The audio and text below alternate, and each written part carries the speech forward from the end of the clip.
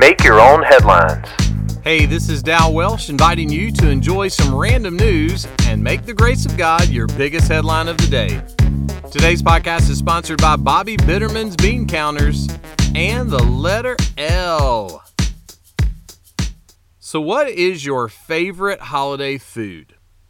A recent survey asked more than 3,000 Americans to cast their votes for favorite holiday foods from different states. First place went to New Hampshire's classic pumpkin pie. Third place went to Utah's green bean casserole.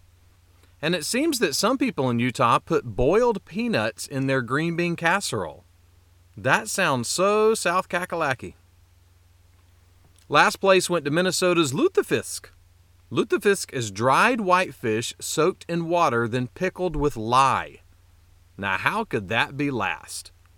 Nothing says Christmas like eggnog and lutefisk. Woohoo! Big summer blowout! Other winners were New York's grape pie and New Mexico's tamales. 'Tis the season for tamales, fa la la la la la la la la. I saw a guy with a t-shirt that says, "I'm filled with the Christmas spirit." Wait, no, I'm filled with tamales. The Apostle Paul was writing to some folks at the Colossian church. He was trying to encourage them that their faith in Jesus was not a waste of time. This is what he said about Jesus. For in him all the fullness of deity dwells in bodily form. Jesus was not a junior varsity God, little g.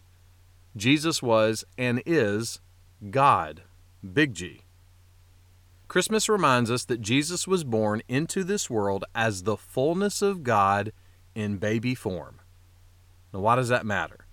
Well, it's been said that the reason we should marvel at Christmas is because it proclaims the fullness of God for the fullness of man. So, unwrap a tamale and enjoy. But the best fullness your soul can have is the fullness of God found in Jesus. Make that one of your headlines today.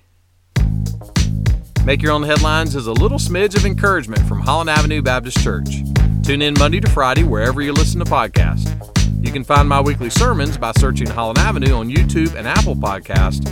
And for more positive resources, check out hollandavenue.com.